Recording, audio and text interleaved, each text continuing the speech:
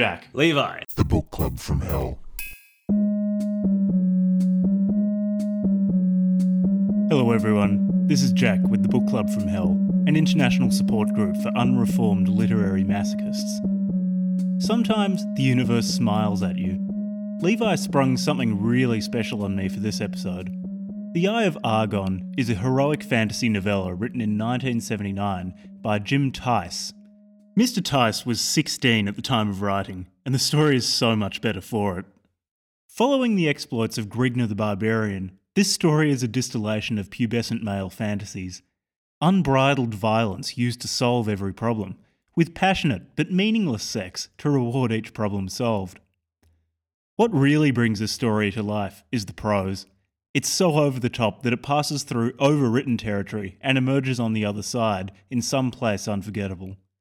Levi and I are far from the only ones to have enjoyed this novella.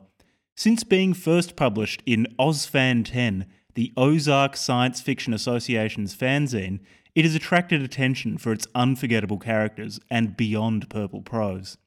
Apparently a fixture of science fiction and fantasy conventions, participants read aloud from this text, competing to see who can make it furthest into the text without laughing. What many of this work's critics miss, however, is that no matter how absurd the prose and how paper-thin the characters, this remains an unquestionably entertaining piece of writing, something desperately rare in the world of literature.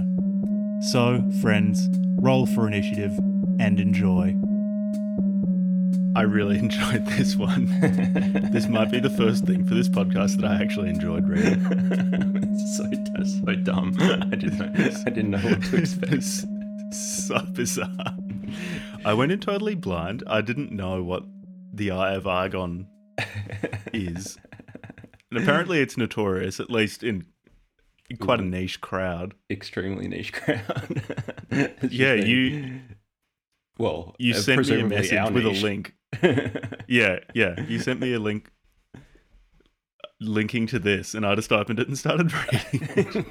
It's really I love it. It's on the Internet Archive, as if it's worthy of being archived for the whole of humanity to have free open access to. And look, I think so. It is in the public domain right now, because 50 years, been more than 50 years since its publication. So. Just wait until Amazon gets the license to this and makes a TV show based on the Eye of Argon. Who do you think will be cast as Grigna? Grigna. Who would be good? Who'd be? I would say back in the day, who's like at El Cheapo Conan? Who's the El Cheapo Conan? Maybe the guy who lost to Arnold Schwarzenegger in Pumping Iron, Lou Ferrigno or something. Wasn't he the Hulk?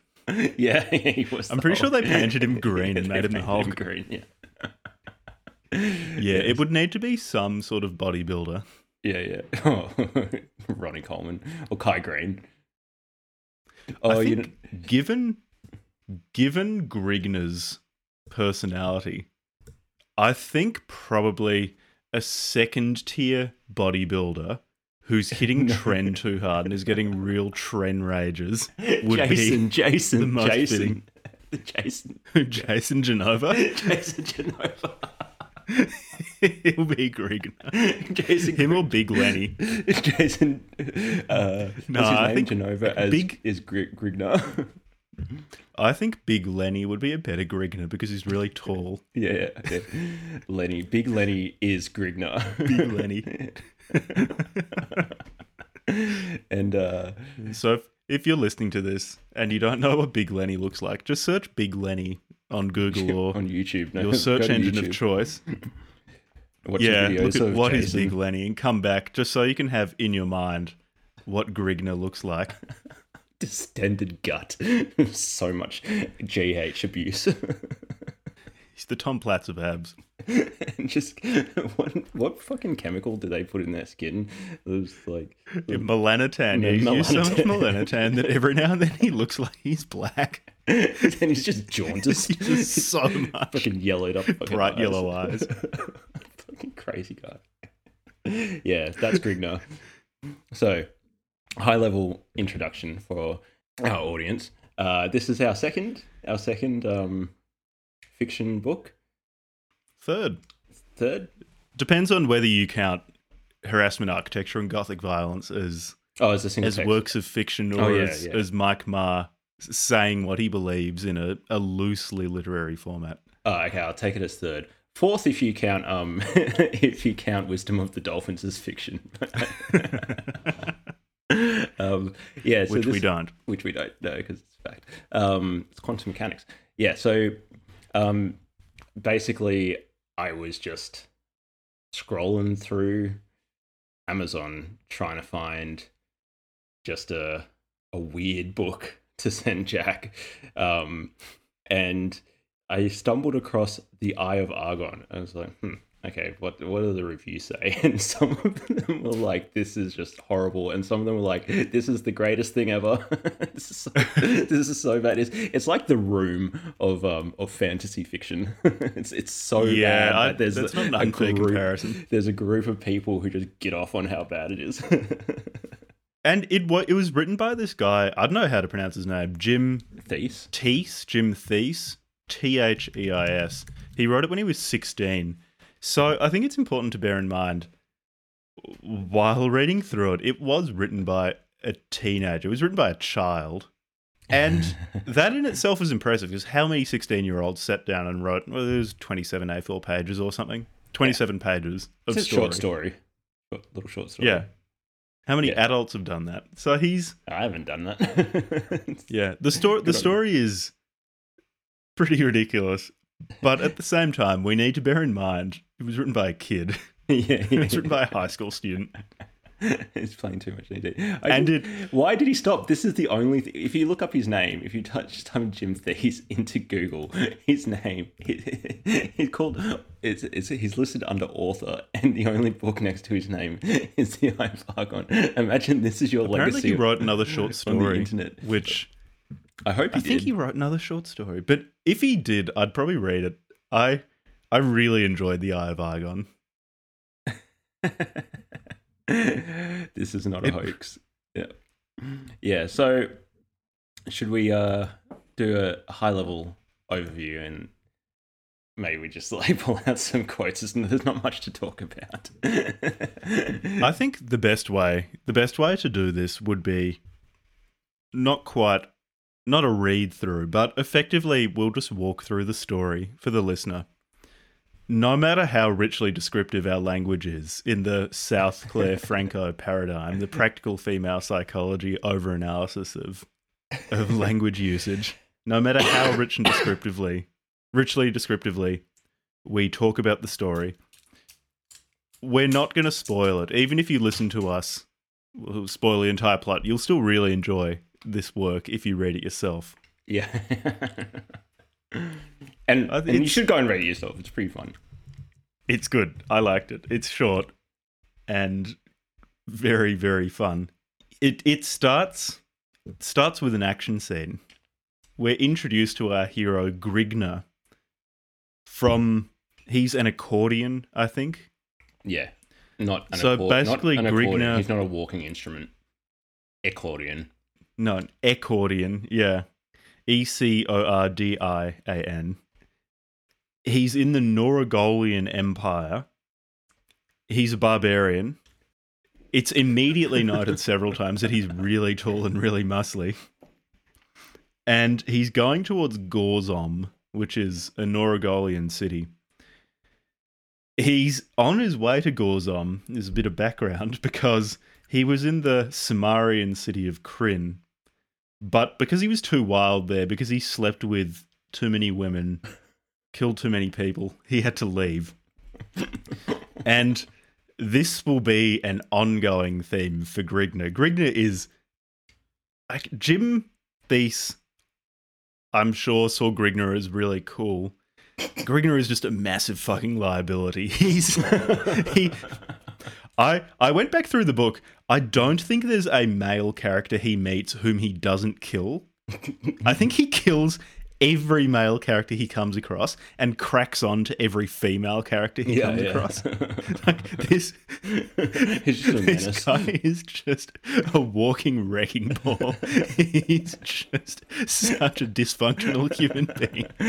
He's walking around just getting into reflexively fights. violent, a borderline sexual predator, or would be if all of the women in this book didn't love his advances. Yeah. The guy's just unhinged. Completely maladjusted. He's what a 16-year-old would like to be able to act like. Yeah, exactly. But anyway, the story starts with Grigna killing 3 mercenaries. I'm not sure why. There's no reason stated. It's just they're in straight into open combat. Yeah. He just starts chopping off people's heads. He loves decapitation. He cuts off some heads. I think he rips off a head with his bare hands. And I'll give a quote to give you an idea of what reading this story is, because what makes this story special is the prose. It's actually not badly paced. It's quite snappy and quite fast. Which is impressive for a 16-year-old to make a story move like that. In terms of the plot, there are a few oddities, but it's not disastrous. What really makes this story is his prose. So and the dialogue. When I wrote them down, because it's full of weird spellings and things like that. Initially, I tried to render those faithfully in my notes, but eventually I couldn't be bothered and just started spelling everything properly. But yeah, here we go. So he's just killed some of these mercenaries. Grigna's emerald green orbs glared lustfully at the wallowing soldier struggling before his chestnut-swirled mount. His swirling voice reverberated over the dying form in a tone of mocking mirth. You city-bred dogs should learn not to antagonize your better. Reining his weary mount ahead, Grigna resumed his journey to the Noragolian city of Gorzom, hoping to discover wine, women, and adventure to boil the wild blood coursing through his savage veins. So this is a man not averse to adjectives. I find his descriptions of eyes are consistently excellent. He very rarely calls them eyes. They tend to be orbs or spheres or... And he... What's a good analogy? You know, like that Middle English way of speaking, or that a bad fantasy game. You know, like Morrowind, or or even what's it? The Princess Bride or something. So the first bit of text dialogue, some mercenary says, "Prepare to embrace your creators in the Stygian haunts of hell, barbarian. Only after you have kissed the fleeting fleeting steed of death, wretch." Have you noticed too, they all call each other sluts? Yeah, he doesn't. It's a really common insult. Everybody's a slut. He calls the priest a slut. Damn you, barbarian. Thou hast need to occupy your time, barbarian, questioned the female. Before he gets to the tavern, though, I found a quote about why he was kicked out of Kryn, the Sumerian city. So, the trek to Gorzom was forced upon Grigna when the soldiers of Kryn were leashed upon him by a faithless concubine he had wooed. His scandalous activities throughout the Sumerian city had unleashed throngs of havoc and uproar among its refined patricians, leading them to tack a heavy reward over his head. He had barely managed to escape through the back entrance of the inn he had been guzzling in as a squad of soldiers trounced upon him. After spilling a spout of blood from the leader of the mercenaries as he dismembered one of the officers' arms, he retreated to his mount to make his way towards Gorzom, rumoured to contain hoards of plunder and many young wenches for any man who has the backbone to wrest them away.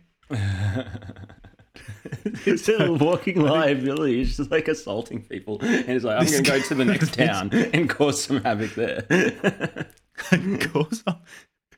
I feel like Gorzom is a real anti-hero because he's really not a likable person at all. But he's presented in this story as just the coolest person imaginable. Yeah, this is if you've ever played D&D, this is like who every barbarian character wants to be. He just like rolls around, walks into a tavern, just starts punching people. he rolled like an 18 for strength and like a 2 for wisdom. Yeah. even though he had 3 dice. Grignor's not the smartest guy.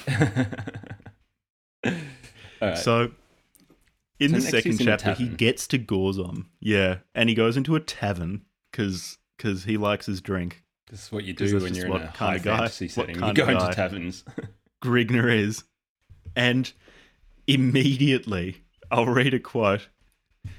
A faint glimmer sparked from the pair of deep blue ovals of the amorous female as she motioned towards Grignor, enticing him to join her. The barbarian seated himself upon a stool at the wench's side, exposing his body, naked save for a loincloth, brandishing a long steel broadsword, an iron-spiraled battle helmet, and thick leather sandals, to her unobstructed view. So this dude's just walking around in a loincloth and a helmet. and he's just dangling his sword off his loincloth, like just his sword. Why would you bother wearing a helmet if you're not wearing anything else? What's the point? Just for the looks. Yeah. So Grignor's all about fashion souls. Then again, he that what, immediately Conan? Wait, when did Conan come out? Maybe he was just inspired by Conan. Original film. Yeah, so Grignor just immediately starts having his way with this woman. He says, "You make love well, wench," admitted Grignor as he reached for the vessel of potent wine his charge had been quaffing.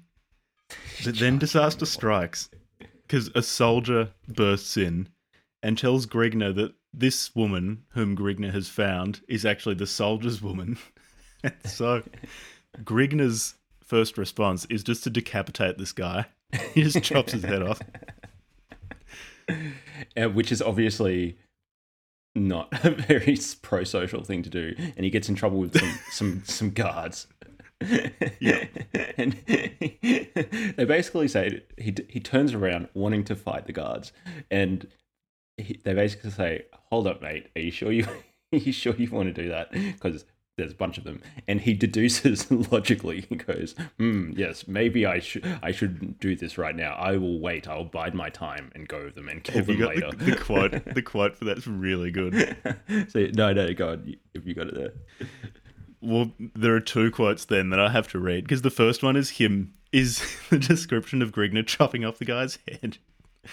With a nauseating thud, the severed oval toppled to the floor as the segregated torso of Grignor's bovine antagonist swayed, then collapsed in a pool of swirled crimson. And then, yeah, as Levi was saying, he's surrounded by this guy's friends. And so Grignor weighed his position, observing his plight, whereupon he took the soldier's advice as the only logical choice. To attempt to hack his way from his present predicament could only warrant certain death.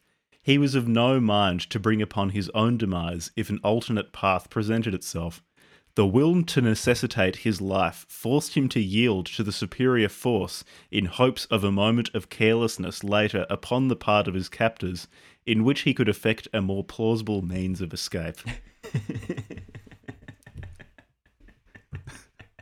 This guy's pretty verbose. How did he turn that? Like, oh yeah, I'll wait until a better opportunity later. It's like stacked paragraph.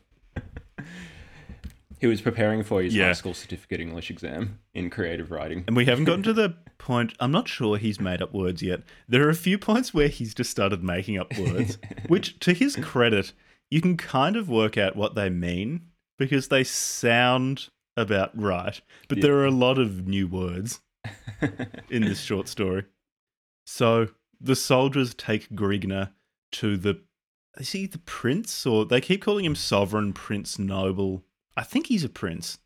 I'm going to assume that he's just like the ruler, and and and Jim Theis was just Yeah. looking through the thesaurus for different words to use for like king, ruler, sovereign. Yeah, but anyway, this is Prince Agaphim, or Lord Agaphim, or whatever, Or no, His the Highness, ruler of Gorzom. the resplendent. And the description of him, the man upon the throne had a naked wench seated at each of his arms and a trusted advisor seated in back of him. All in this story, the gender segregation is such that men exist to be brutally murdered by Grigna and women are sex objects. Those are the two roles of humanity. And he's even got little illustrations that he added. Yeah, the illustrations are really good. I'll read one paragraph, and to give people an idea, if it hasn't come across yet, he's extremely verbose. He likes to add adjectives to just about every single thing. So Yeah. I'll read this, see if it gets the point across. At each corner of the chamber, a guard stood at attention, with upraised pikes supporting their hands, golden chainmail adorning their torsos, and barred helmets emitting scarlet plumes enshrouding their heads. The man rose from his throne to the dais surrounding it. His plush turquoise robe dangled loosely from his chunky frame. His plush turquoise robe dangled Chunky loosely frame. from his chunky frame. He got like 4 adjectives in there. There's this really good piece of dialogue between one of the soldiers and Prince Agaphim, where the soldier is explaining to the prince why they've brought in Grigna. So, explain the purpose of this intrusion upon my chateau. Your serenity, resplendent in noble grandeur, we have brought this yokel before you. The soldier gestures to Grigna, for the redress of your all-knowing wisdom in judgment regarding his fate. Down on your knees, lout, and pray proper homage to your sovereign, commanded the pudgy noble of Grigna. By the surly beard of Mrifk, Grigna kneels to no man, scowled the massive barbarian. And then, basically, Grigna is condemned to first to captivity and then to working in mines. No, first to death and then to captivity and being a slave in the king's mines forever because he calls the king fat. He just starts making fun of Prince Agaphim's weight and gets condemned to a life of servitude. So it's funny because if you notice in that exchange just then, the soldier at no point actually explained to the king what Grigna did. He just said, "We brought you this dude. We want you to tell us what to do with him." And then Grigna just starts insulting him. Grigna calls him fat. And Grigna never helps his own case. I feel like in this story, all of the problems are caused by Grigna. At least Grigna's problems are always caused by Grigna. One of the descriptions of Prince Agaphim's really good. So after Grigna called him fat, the paunchy noble's sagging round face flushed suddenly pale, then pastily lit up to a lustrous cherry-red radiance. His lips trembled with malicious rage, while emitting a muffled, sibilant gibberish. His sagging flabs rolled like a tub of upset jelly, then compressed as he sucked in his gut in attempt to conceal his softness. You really liked this, didn't you, Jack? Yeah, I really enjoyed this. It's so dumb. So basically, here, Prince Agaphim is not named in this part. He's only named after. However, Agaphund, Prince Agaphim's advisor, is named. Initially, Prince Agaphim, having been called fat, says, "Okay, we'll kill Grigna." And then Agaphund, the advisor, advises the prince that wouldn't it be better, given that barbarians are known for loving riding their horses under the open sky, they love freedom, wouldn't it be better to to chain this man in a basement for a while and then put him to work as a slave in one of our mines. And the prince says, yep, that's a really good idea. I'll do that. And Grigna doesn't like this. When it came to Grigna being condemned to death, he didn't mind so much. But when it comes to captivity, a noble soul such as Grigna's can't abide by that. And so he was a bit shaken by the prospect of an eternity spent in this guy's mines. And so we do have some like character development, I guess, psychological exploration of what it is to be a Grigna, a barbarian. Yeah. Anyway, in response to this, it is Grigna, so he does break free of the guards, take one of their swords, and kill Agathon, the advisor. And then someone knocks him out. Yeah, he doesn't so help his case once I feel like the guards just brought him in, didn't explain why they'd brought him in. He starts calling the ruler fat, and so the ruler condemns him to servitude. And then he kills the ruler's advisor and tries to kill the ruler. This guy's just proving that, yeah, he probably should be locked up. I feel like so far, Prince Agathon's just made the right decision. Yeah, we don't want this guy running around. It's like Agathon's presumably the bad guy in Jim. Yeah, and he's certainly presented as the bad guy, and he's made much more dislikable later. But at least so far, he seems like the most sensible person here. Anyway, yeah, in chapter 3, Grigna wakes up in a dungeon. I've got a few quotes about how he describes being in captivity. He says, "To be forever refused the further glimpses of the snow-capped summits of the land of his birth, never again to witness the thrill of plundering unexplored lands beyond the crest of a bleeding horizon, and perhaps worst of all, the denial to ever again encompass the lustful excitement of caressing the naked curves of the body of a trim young wench." These are some of the thoughts going through Grigna's mind when he wakes up in captivity in pitch darkness in a cell. I can't pillage, and I can't have bar wenches. Yeah, this guy should be in prison. I think prison is the right place for this man.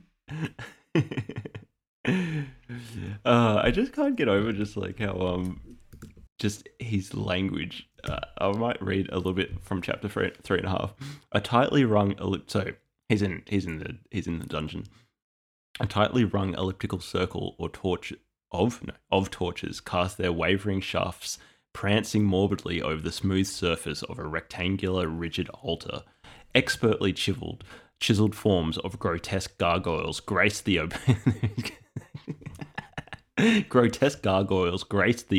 rim, protuberating the length of the grim orifice of death, staring forever ahead into the nothingness, in complete ignorance of the bloody rites enacted in their presence.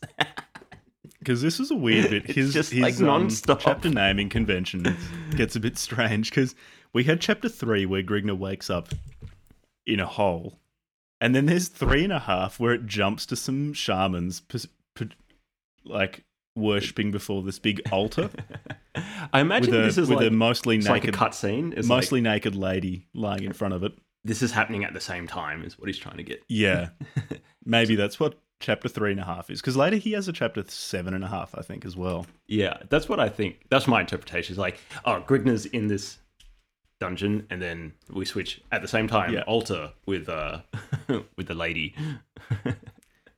The description of the naked lady before the altar is really good. It's at the foot of the heathen deity, a slender, pale-faced female, naked but for a golden jewelled harness enshrouding her huge outcropping breasts, supporting long silver laces which extended to her thigh, stood before the pearl-white field with noticeable shivers travelling up and down the length of her exquisitely moulded body. It's just... This is such 16-year-old energy. That was one sentence as well. Yeah. There was no full stop in there. When you get to a sentence like that, you should just try and do it in one breath and see if you can get it in a single breath. Yeah, Anyway, so Grigna's plotting. He's sitting at the bottom of this pitch black pit, trying to work out how he's going to get out, and an opportunity presents itself. Yeah, he's clever. So, he rolled a 20 on this on this intelligence check. Yeah. So it's what happens. Grigna threw his hands up to shield his face and flung himself backwards upon his buttocks. A fuzzy form bounded to his hairy chest, burying its talons in his flesh while gnashing towards his throat with its grinding white teeth. Its sour, fetid breath scorching the squirming barbarian's dilating nostrils. Grigna grappled with the lashing flexor muscles of the repugnant body of a gargantuan brown-hided rat, striving to hold its razor teeth from his juicy jugular as its beady grey organs of sight glazed, not gazed, glazed into the flaring emeralds of its prey. And so he gets attacked by a rat. He gets attacked by a really big rat. with beady grey organs of sight.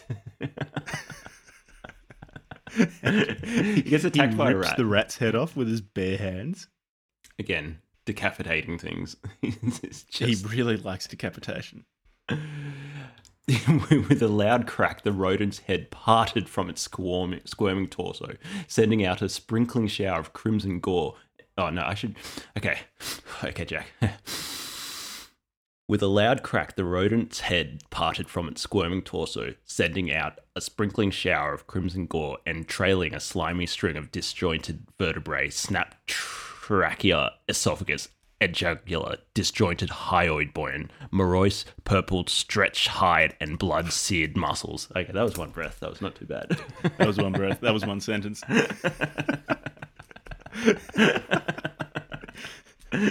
And this has a passing interest in anatomy, mammalian anatomy. Yeah. This is one of the parts where he demonstrated some sense of building tension, because Grigna has an idea. Grigna knows how he's going to get out of this, but the reader doesn't. Jim doesn't tell you how Grigna's going to get out of this, but Grigna says to himself, this plan might not work, but this is the only chance I've got.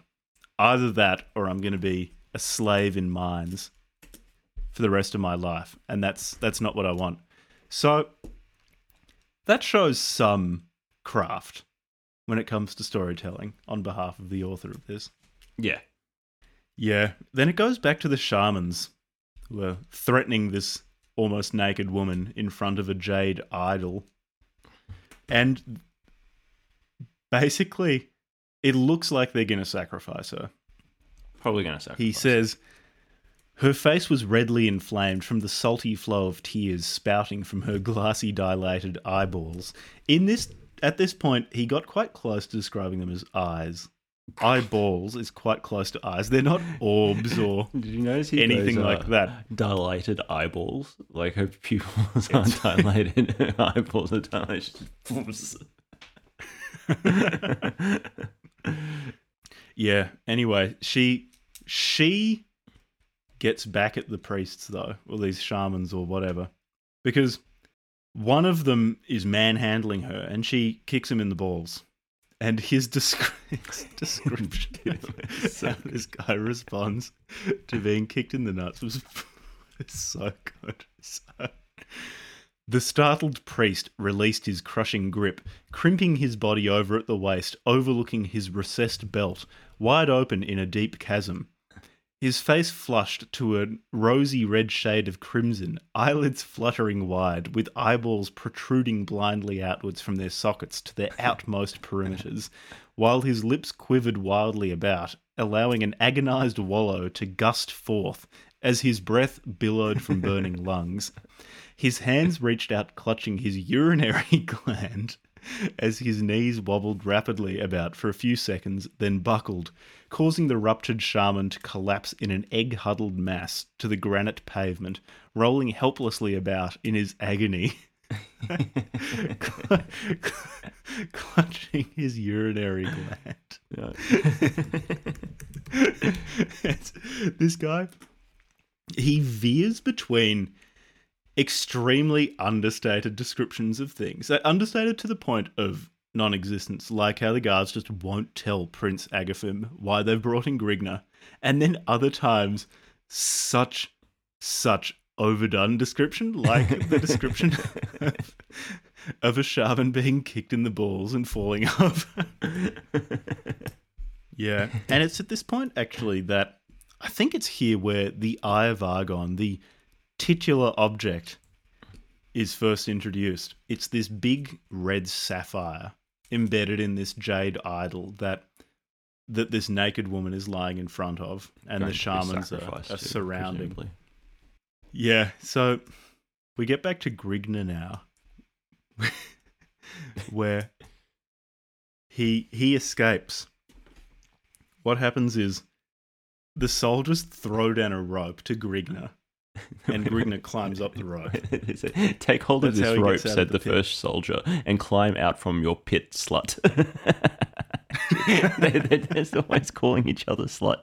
Grigna's a slut, the guards are a slut, like the priests are a slut, the king's a slut. The king's a slut. I wonder whether it's because this guy read an older book where that was an insult, like a much more common insult.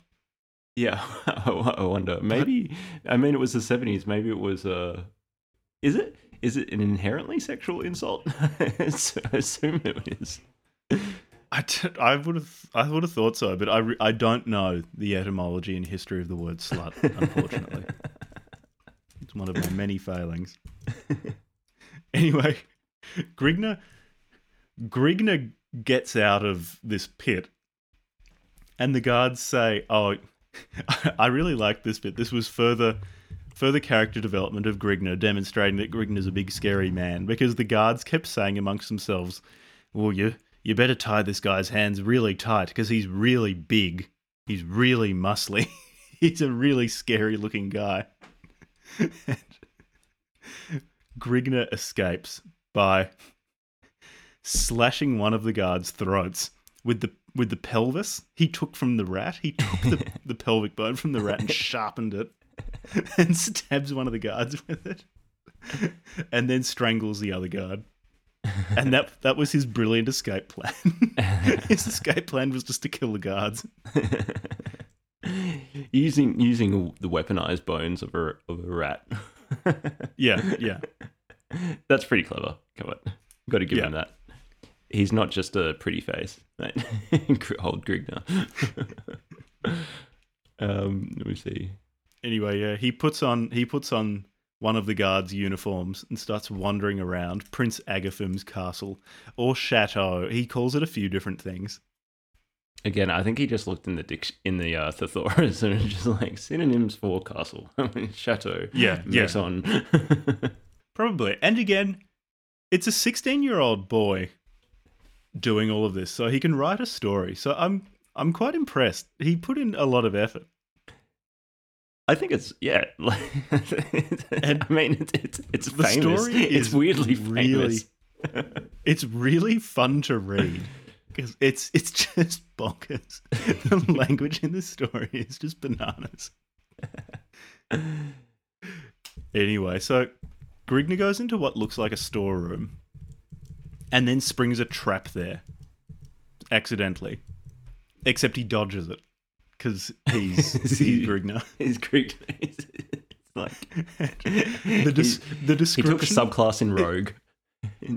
The description of Grigna's ability in evading the trap is really good. If not for his keen auditory organs and lightning-steeled reflexes, Grigna would have been groping through the shadowed hell pits of the Grim Reaper. He had unknowingly stumbled upon an ancient, long-forgotten booby trap, a mistake which would have stunted the perusal of longevity of one less agile. We just get the overwhelming sense that Grigna is a force to be reckoned Grigners. with. He's not a normal human. It's just a force of nature and a malign force as well.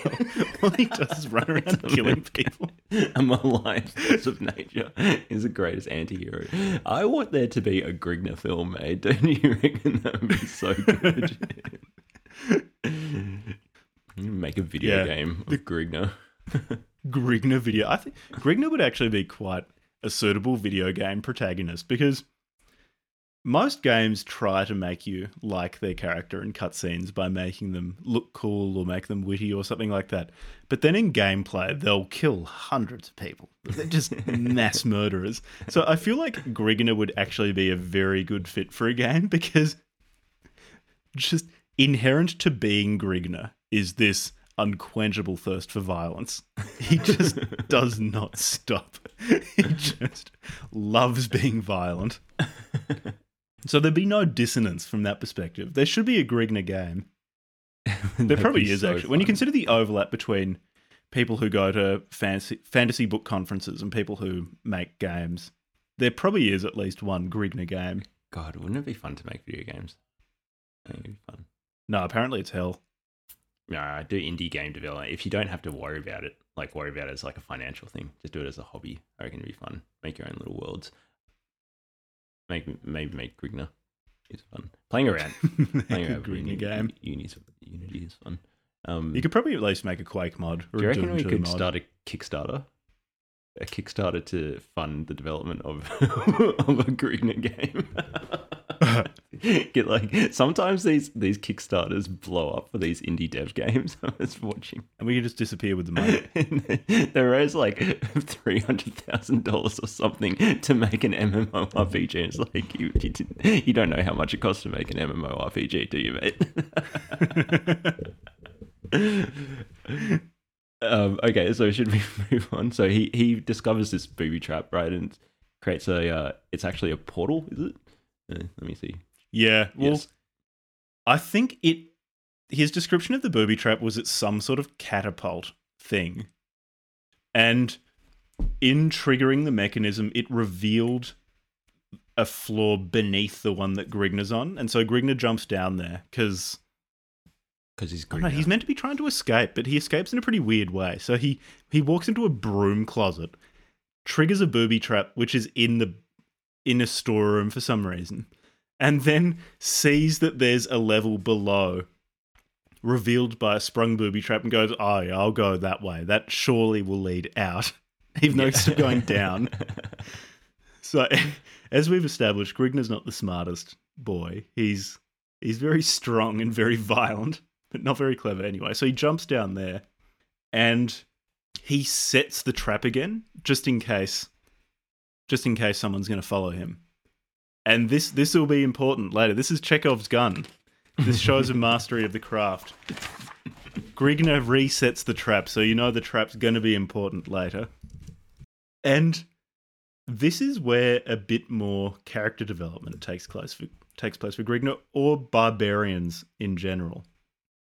He finds himself in a tomb, and barbarians are apparently very scared of the supernatural, because as Jim says, Grigner's great at chopping in half or decapitating physical enemies, but what are you meant to do with a ghost? What are you meant to do with something that's beyond this mortal plane? And Grigner's scared because he starts hearing this noise, this wailing noise coming from one of the tombs. And Grigner being Grigner, despite being scared, despite not knowing what he would do to fight against a ghost or whatever, he opens up the tomb that he hears this wailing coming from, and he notices that so there's someone's dead body in there, and Grigner just gets the body and throws it out, and notices that underneath the body is a trapdoor. So he opens up the trapdoor. I just like that that's his first response to opening up a tomb and finding a dead body, just to throw it out behind him. He opens up the bottom of this tomb, and this is where the two plot lines meet. The Grigner plotline and the naked lady being sacrificed to a pagan deity plotline. He sees them. He sees the circle of shamans surrounding this woman, and one of them has a mallet, and he's getting ready to kill her. And is this his heroic moment to rescue the princess? He's saving the princess. Exactly. So he's just stealing another wench. As we've established, I'm pretty sure Grigna kills every man he comes across in this story, and given that all of the shamans are men, you kind of know what's about to happen. He's just going to go full Die Hard on it, just kill everyone. So the quote is so good. So Grigna jumps down through this trapdoor in a tomb, and in the face of the amorphous, broad-breasted female stretched out alluringly before his gaping eyes, the universal whim of nature filing a plea of despair inside of his white-hot soul, Grigna acted in the only manner he could perceive. Giving vent to a hoarse, throat-rending cry, Grigna plunged into the midst of the startled shaman. I should add, his plural of shamans is shaman. Plunged into the midst of the startled shaman. Torch shimmering in his left hand, an axe twirling in his right hand. And so he just starts killing people. And I love that he even admits Grigna acted in the only manner he could perceive. Exactly. So this shows... This is a further demonstration of what it is to be a Grigna, what Grigna's subjectivity is, that if he sees a broad-breasted female surrounded by men, the only thing he can do is just start killing the men. And this is how the next paragraph is funny as well, because he's so terrifying. Grigna is so terrifying. Some of the men will spontaneously just die themselves of fear. A gaunt skull-faced priest standing at the far side of the altar clutched desperately at his throat, coughing furiously in an attempt to catch his breath. Lurching helplessly to and fro, the acolyte pitched headlong against the gleaming base of a massive jade idol, writhing agonizingly against the hideous image, foam flecking his chalk white lips. The priest struggled helplessly, the victim of an epileptic seizure. So just the sight of Grigna coming at you. And the guy have a seizure and just die. No, he doesn't die. This is important. Grigna thinks he's dead because Grigna's a simple man and doesn't know anything about seizures and things. So Grigna assumes this guy's dead and leaves him be and kills everyone else. You ejaculated the accordion. So he has a really strange use of the word ejaculated as well. Yeah, he says.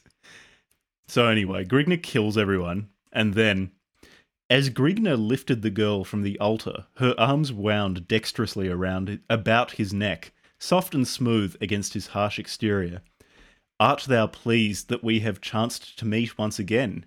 Grigna merely voiced a side grunt, returning the damsel's embrace while he smothered her trim, delicate lips between the coursing protrusions of his reeking maw.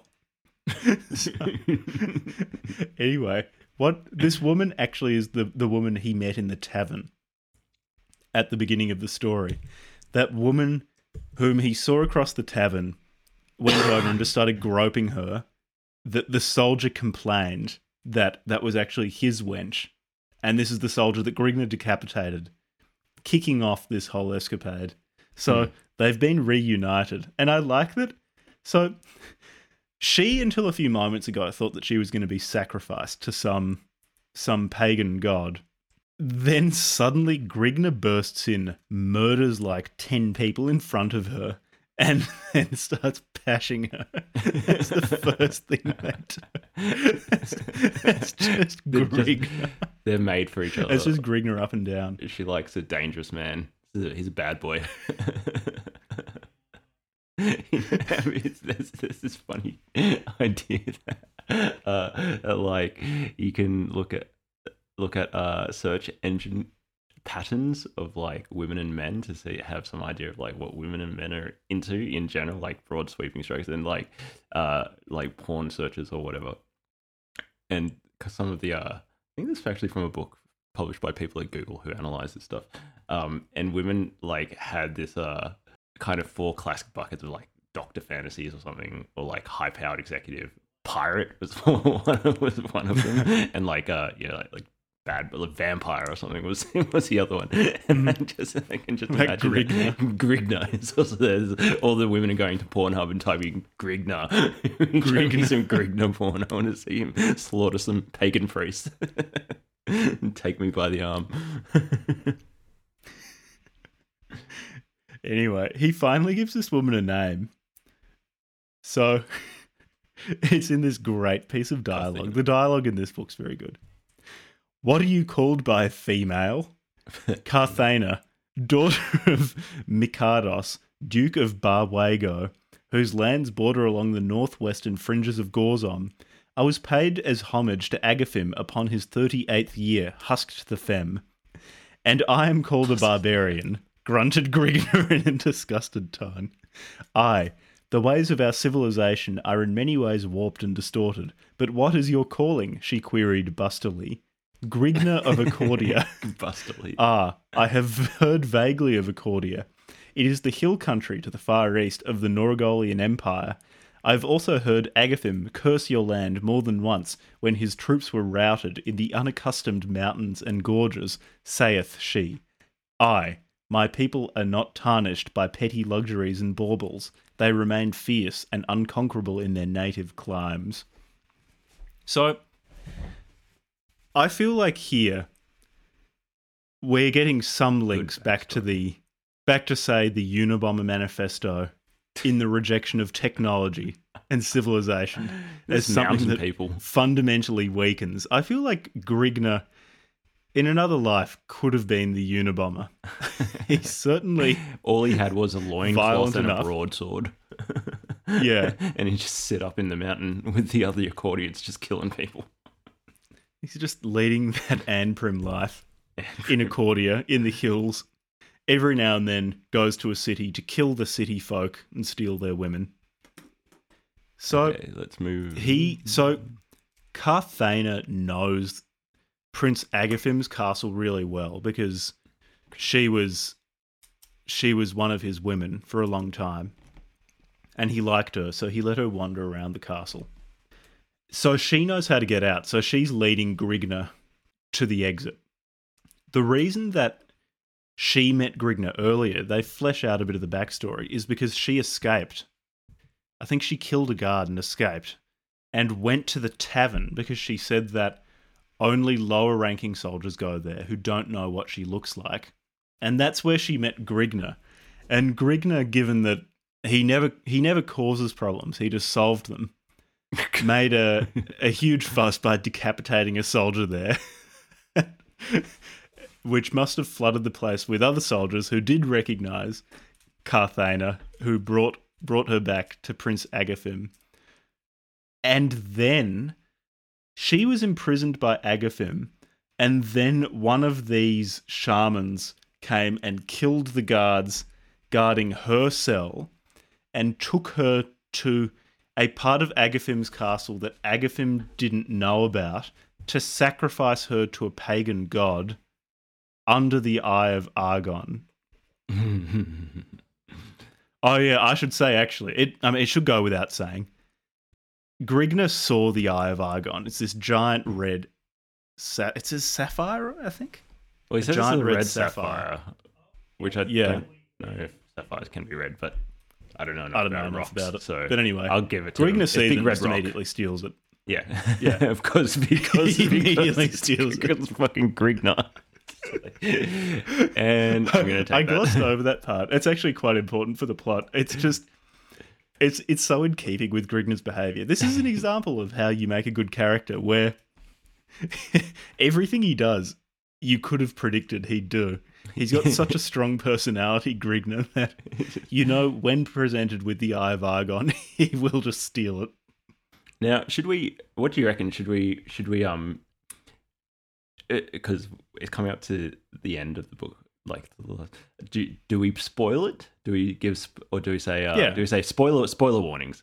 Anybody here? Spoiler warning, but if you want to go and read this book yourself, pause here and come back later. It's actually really short, and then listen to us talk about it. Even if you do listen to a spoiler, go read it anyway, because so much of the fun of the book is in just how bizarrely written it is. Okay, you've been warned. Now we continue.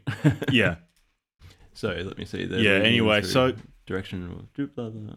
They find some secret tunnel full of the dead bodies of tortured people. And this is Agaphim's torture chamber, I guess. And anyway, the entire time, Grigna and Carthena, I don't know how to pronounce her name, are talking, and Grigna's just constantly got his arm around her waist or is groping her and things like that. Because he just can't help himself.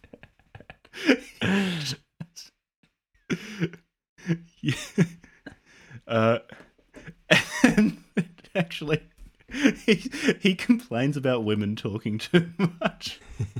Not Grigna, but the author. He says, Carthena cast her eyes downward and ceased any further pursuit towards conversation, an irritating habit in which she had gained an amazing proficiency.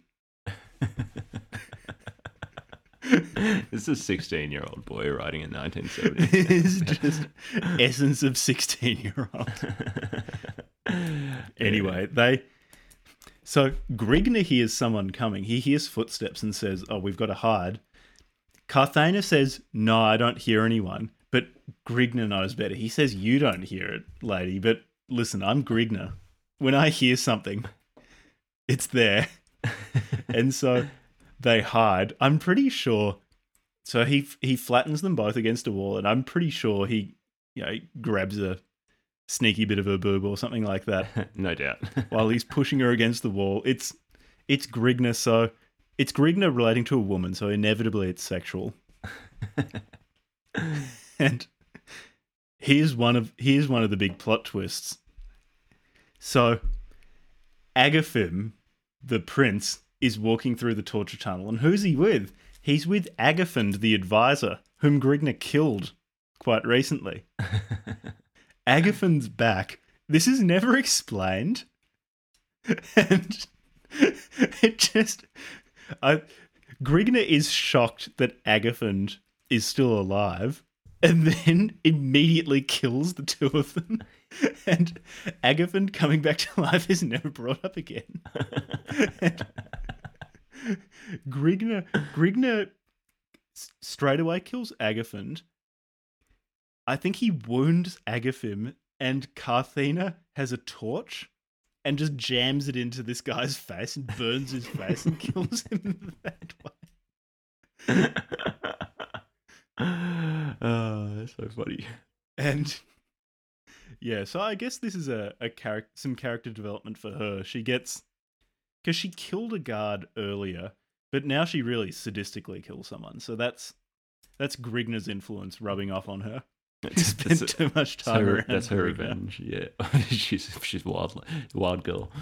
Yeah.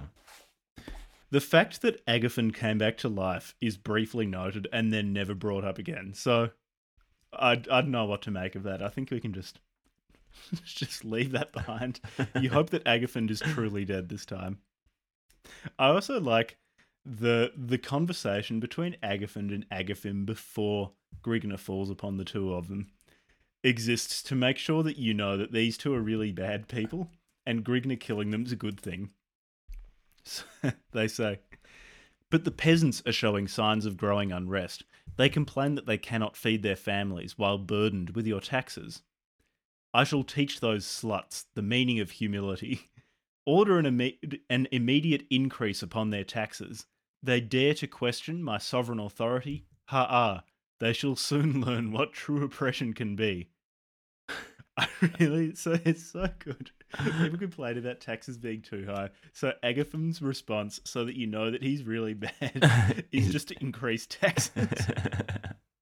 Yeah, and then they get outside. When they get outside, finally, they escape the castle. And this whole time, Carthena didn't know that Grigna had stolen the Eye of Argon. And they get out, and the first thing Grigna does is pulls out the Eye of Argon and shows it to her, like a proud 6-year-old. Like, hey, check out what I stole. Look at this. And she's horrified. She knows something about the Eye of Argon that he doesn't. And it transforms into this blob that starts sucking Grigna's blood. It's like a leech, like a blob leech. There's a good quote. Then the hideous transgressor of nature flowed towards Grigna, a trail of greenish slime lingering behind it, the single gap puckered repeatedly, emitting a ghastly sucking sound. Grigna spread his legs into a battle stance, steeling his quivering thews for a battle royal.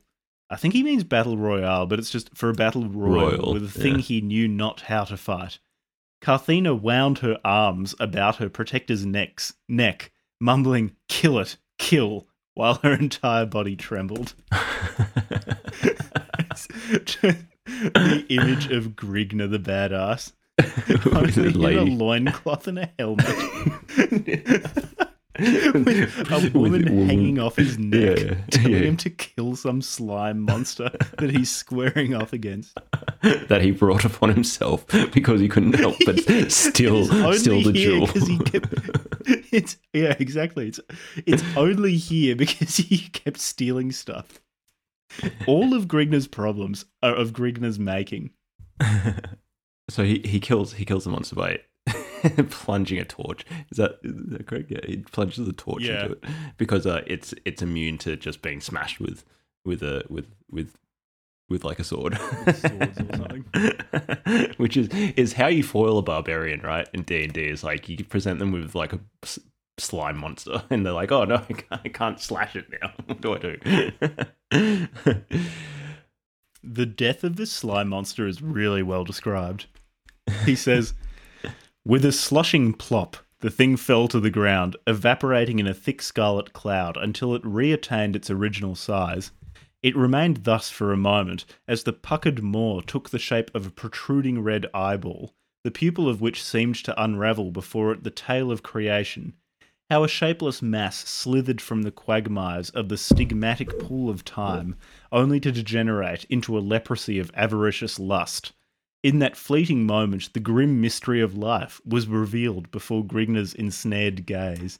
I really like this, that Grigna discovers the meaning of life in this dying having monster. Killed the Eye of Argon, and then it's just never mentioned. and then finally it says, "The thing was gone forever. All that remained was a dark red blotch upon the face of the earth, blotching things up." Just blotching things up.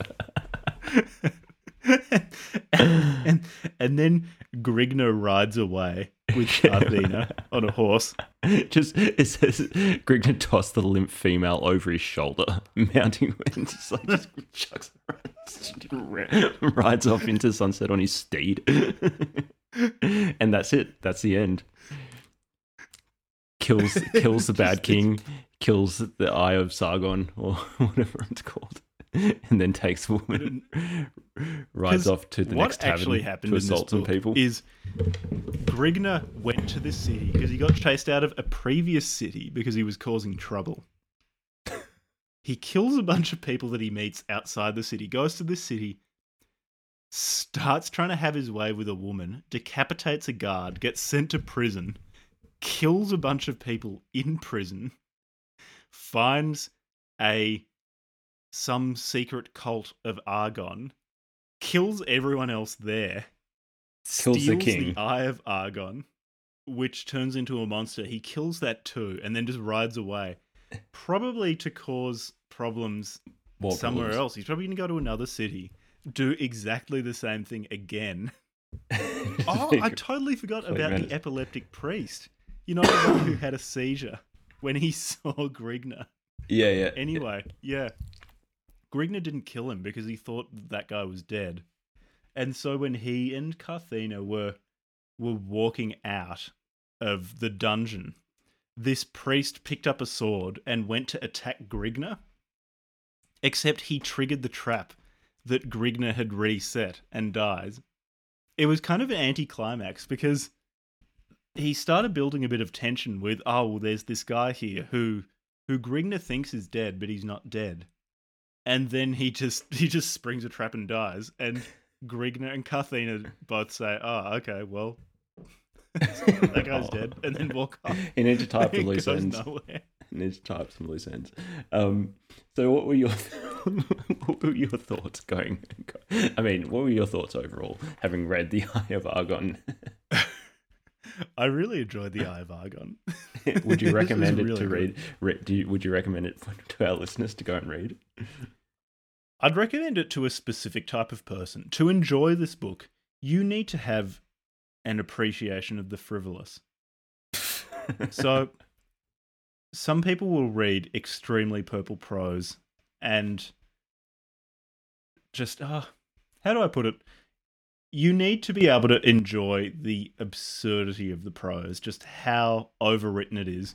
You need to be able to enjoy a character as dysfunctional as Grigner. Someone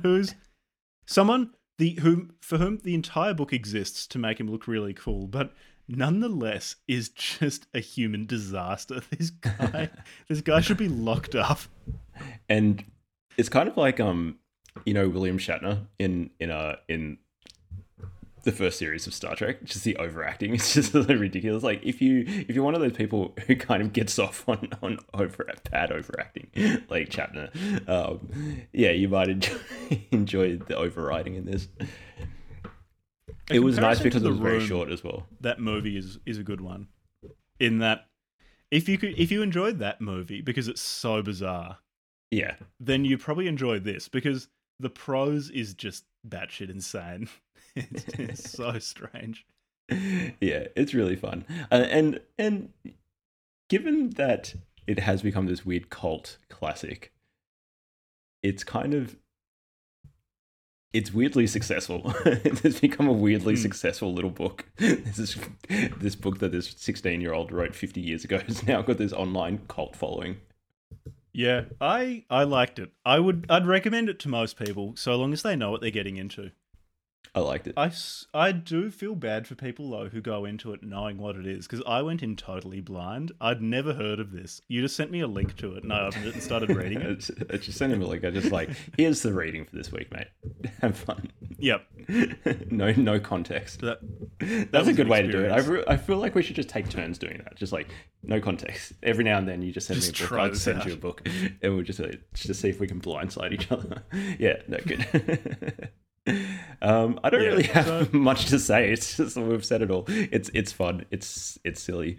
No anti-Semitism. No anti-Semitism.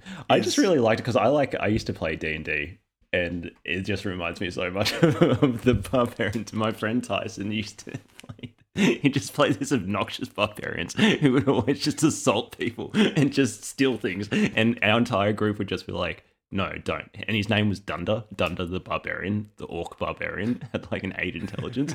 And every time we'd be in some situation and we're just like, was that his name? I'm pretty sure that was his name. Dunder would be like, Dunder's going to fuck this up for us.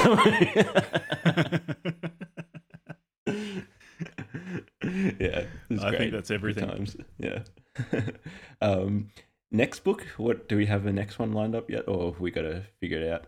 We actually have a list. We have a timeline of what we're meant to read, and we keep ignoring it. So I really don't know what we're going to do next. Hey, but we have 3 people in Discord now. Come join us in the Discord. We've got a recommendations channel. So if you want to recommend us books, we've gotten some interesting recommendations already that we have never heard of. Yeah.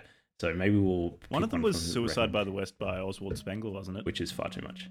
That'd be quite an undertaking. That would take more than a week to read. Yeah, no, there's some shorter ones in there. There's this weird one called a Steel something or other. Steel. It's about something about it's the autobiography of a German soldier from World War II. So it's the war from this German soldier's perspective, and he's getting off. He really likes the war. Apparently, I don't know. Apparently, it's really weird. So we might read that at some point. That was a recommendation from the audience. Yeah. Anything else? That's all from me. It was really fun. A short little book. Thanks for listening. Thanks for listening.